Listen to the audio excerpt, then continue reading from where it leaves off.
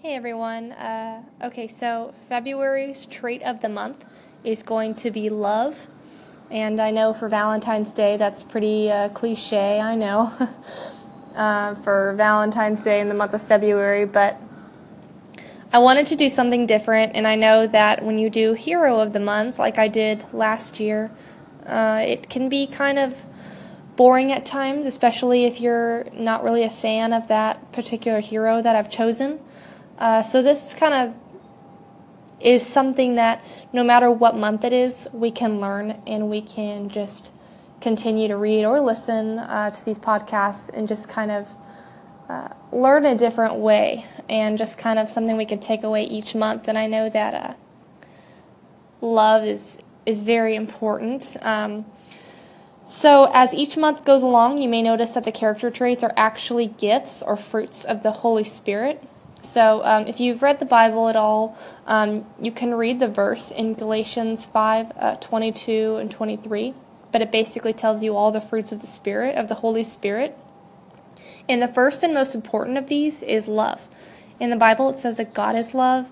It also says the greatest commandment above all is to love God and love your neighbor, of course, which is nowadays what's like your fellow man, the people that you know in your life, even strangers. So love is the driving force of why God sent his son Jesus to die on the cross for our sins, to give us the gift of salvation.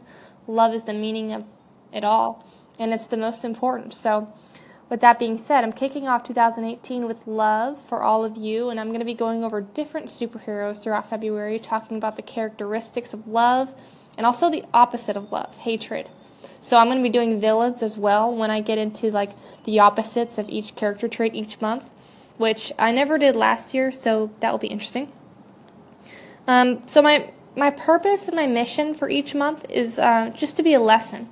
Like I said, we can take away from to read these blogs and study these superheroes so that we can be better humans. I mean, God knows in this day and age we need to be more loving and also, each other trait that I'm going to get to. I know this is a difference from what I did last year. If you're bummed about it, I'm really sorry. But I'm also going to post blogs of like exactly this time last year.